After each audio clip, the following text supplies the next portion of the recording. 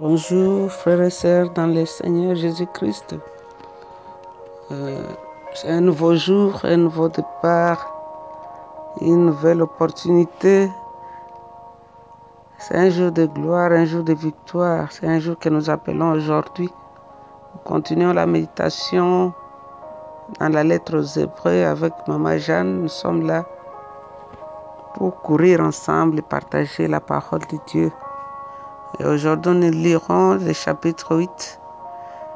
Du verset 1 jusqu'au verset 6. La Bible nous dit, voici les points les plus importants de ce que nous sommes en train de dire. C'est bien tel grand prêtre que nous avons.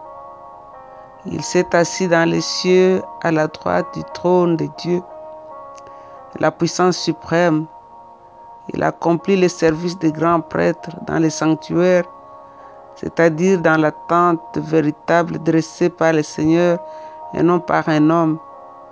Tout grand prêtre est établi pour offrir des dons et des sacrifices.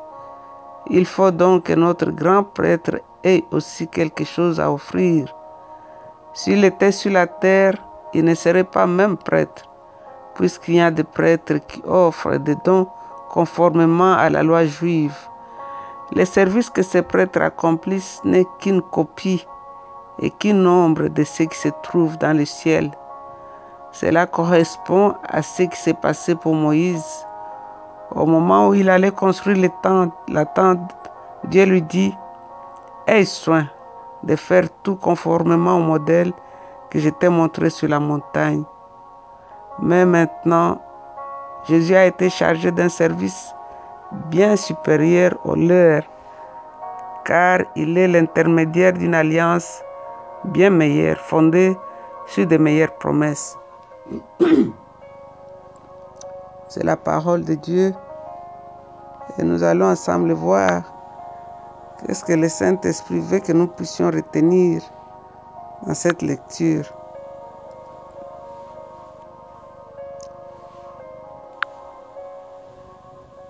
L'auteur commence en disant, voici les points les plus importants de ce que nous sommes en train de dire.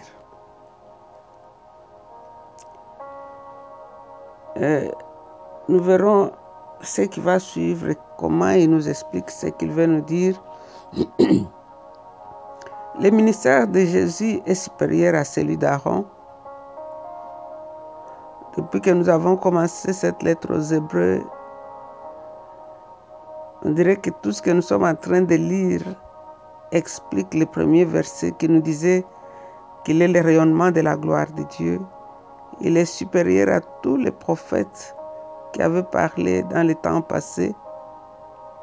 Il est supérieur à Moïse qui était fidèle dans la maison de Dieu, mais seulement comme serviteur. Mais Christ, lui, l'a été comme fils. Qu'il est supérieur à Aaron qui avait reçu son ministère sans serment. Pendant que le ministère de Jésus, Dieu avait juré. Et nous continuons à voir que Christ est supérieur. À cause du tabernacle dans lequel Christ opère, ce tabernacle est meilleur, en connexion avec une meilleure alliance. Alors maintenant, l'auteur est arrivé au point essentiel. Nous avons vu un tel souverain sacrificateur que nous avons, qui est Jésus-Christ. Ici, quand les Juifs vont nous dire qu'ils connaissent tout, ils ont tout, nous avons une réponse aux Juifs. Car parfois, ils se vantent du tabernacle. Ils disent que nous avons un sacerdoce qui est meilleur. Nous avons l'offrande, nous avons la cérémonie. Nous avons les temples, nous avons les beaux vêtements pour les prêtres. Nous pouvons seulement leur répondre que tout ce qu'ils ont, c'est l'ombre. Mais nous avons les véritables. Ils ont des cérémonies, mais nous avons Christ. Ils ont la photo, mais nous avons la personne même. Notre souverain sacrificateur, lui, est assis, tandis que les leurs ne s'asseyaient jamais. car ils ne terminaient jamais leur travail. Mais de Jésus, la Bible nous dit qu'après avoir accompli la purification des péchés, il est assis à la droite de la majesté divine dans les lieux très élevés où il intercède pour nous. Jésus opère dans les sanctuaires célestes, tandis qu'Aaron a servi sur un tabernacle qui était terrestre, qui n'était qu'une ombre, qu'un modèle. Et aussi, nous voyons que comme le travail du souverain sacrificateur servait à offrir des dons et des sacrifices, et que notre souverain sacrificateur, qui est Jésus aussi, a eu quelque chose à offrir. Nous verrons la réponse dans le chapitre 9, mais nous savons qu'il a offert son corps, car la Bible nous dit qu'il a traversé un tabernacle qui n'était pas fait de main d'homme, et il a offert un sacrifice qui a été une fois pour toutes, éternellement éternel. Ici, le Saint-Esprit, qu'est-ce qu'il nous dit? Les sacrificateurs juifs, ils opéraient dans des sanctuaires dressés par les hommes. Mais Jésus-Christ a été dans les véritables sanctuaires dressés par le Seigneur. Un tabernacle qui se trouve au ciel.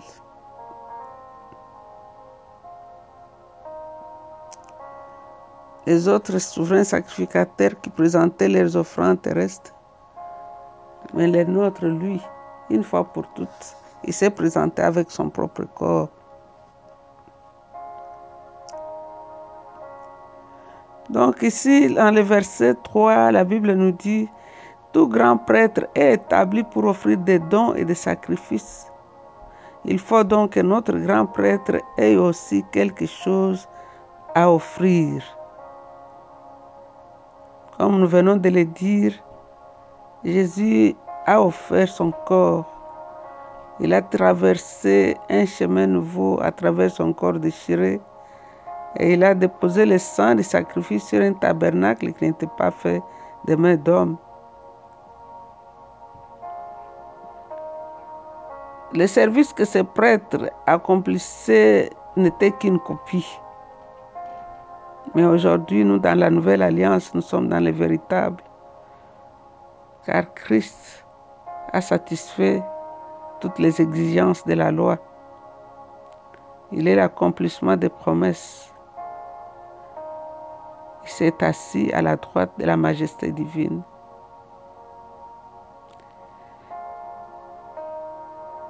Moïse, quand il a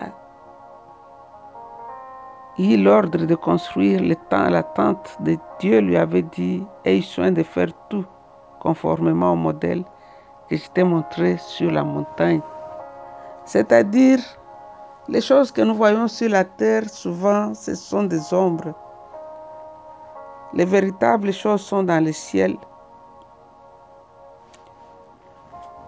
Car quand Dieu lui dit « Aie soin de faire tout selon le modèle que je t'ai montré sur la montagne », c'est-à-dire il y a des choses que nous n'avons pas encore vues et que tout ce que nous voyons, c'est seulement l'ombre. Nous voyons que les sanctuaires terrestres n'étaient pas les vrais. Ils n'étaient qu'une image du véritable sanctuaire qui est dans les cieux.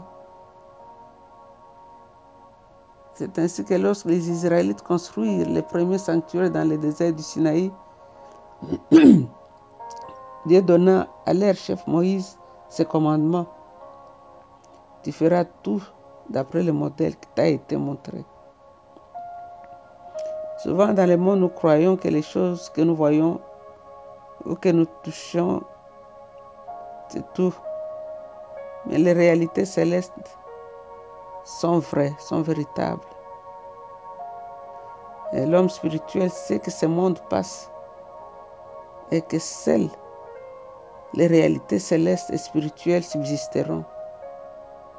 La Bible dit que tout passera. Dans le premier chapitre, nous avons vu la Bible qui disait « Les cieux et la terre passeront et tu vas les plier comme un vieux vêtement. Mais Jésus, toi, tes jours demeurent. » C'est pourquoi l'auteur qualifie le tabernacle de Moïse comme juste une image ou l'ombre.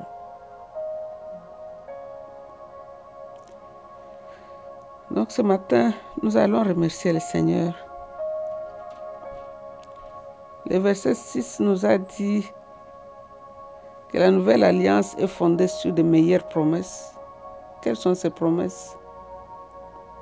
Les promesses faites par Dieu à ceux qui croient en Jésus. Le Seigneur nous dit dans sa parole, en s'appuyant sur le passage de Jérémie, il dit « Je mettrai mes lois dans leur intelligence, je les inscrirai aussi dans leur cœur. » Et la deuxième promesse, il dit « Tous me connaîtront, depuis les plus petits jusqu'aux plus grands d'entre eux. » Elle nous dit aussi « Je leur ferai grâce de leur injustice et je ne me souviendrai plus de leurs péchés. » Dieu nous a fait des promesses meilleures. Nous pouvons lire ça dans Jérémie 31.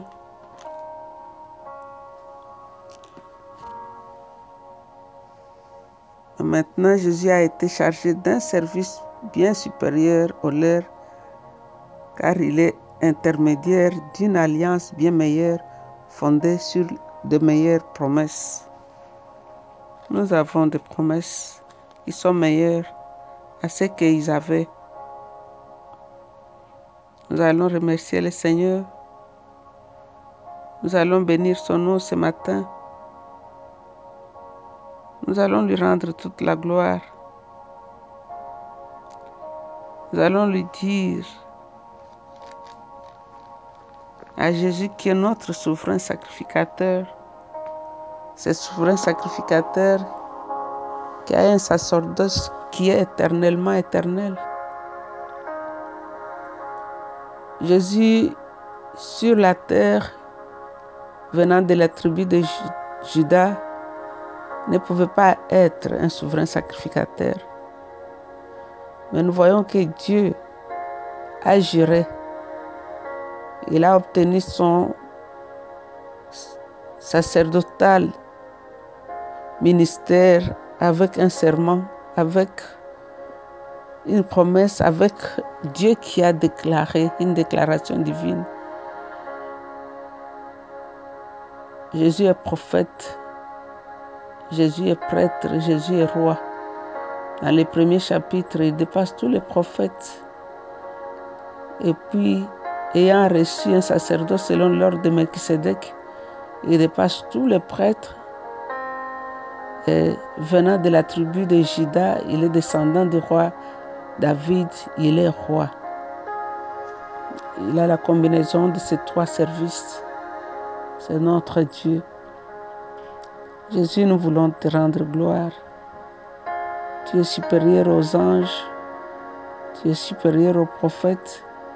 Tu es supérieur à tous ceux qui se nomment dans les cieux, sur la terre et sous la terre. Tu es roi. Ce matin, nous te rendons toute la gloire, ô Dieu. Ce matin, nous disons, tu es vraiment le souverain sacrificateur qu'il nous faut. Car toi, tu nous as obtenu un sacerdoce basé sur les meilleures promesses. Tu mérites notre adoration. Tu mérites notre louange. Tu es le roi des rois.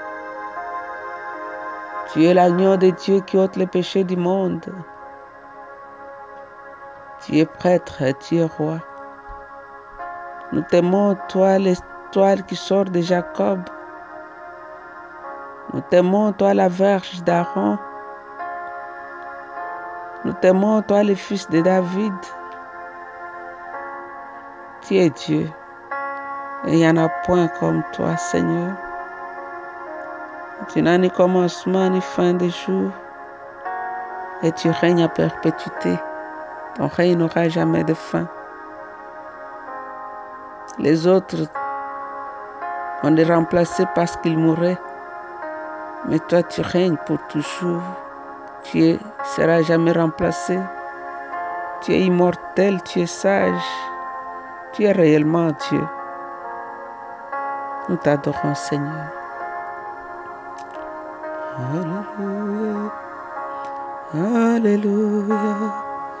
Alléluia. Oh la la la la shkashkara mani. Oh marashkashkara manisko marashkara.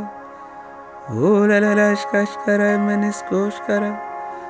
Oh la shkashkara manisko rashkara. Oh la la la la la la la shkara mani. Oh nous t'élevons, nous t'élevons, nous t'élevons, nous t'élevons Jésus. Alléluia. Oh rashkashkara manisko rashkara. Et Jésus est le souverain sacrificateur. Il est la pierre angulaire, celle que les bâtisseurs avaient jetée, qui est devenue la principale de l'angle. Jésus est le rocher ambulant auquel ont bu le peuple d'Israël dans le désert. Jésus est le commencement et la fin de toutes choses. Jésus est la colonne qui soutient l'édifice. Jésus est le roi des rois et le Seigneur des seigneurs. Et ce matin, il t'envoie un message. Il dit, je t'aime. Et la Bible nous dit, tel il est, tel nous sommes. Ta vie est cachée en Christ. Et Christ est caché en Dieu. Ce matin, il te dit, parce que j'ai vaincu, toi aussi tu as vaincu avec moi. Ce matin, il te dit, l'amour que j'ai pour toi, c'est un amour éternel. Je suis ton médecin. Je suis ton pourvoyeur. Je suis la consolation dont tu as besoin. Je suis l'espoir du lendemain. Je suis le chemin qui te soulève sous tes pieds. Je suis le parapluie qui empêche que le soleil ne te détruise. Je suis ton frère et je suis ton ami. Amen.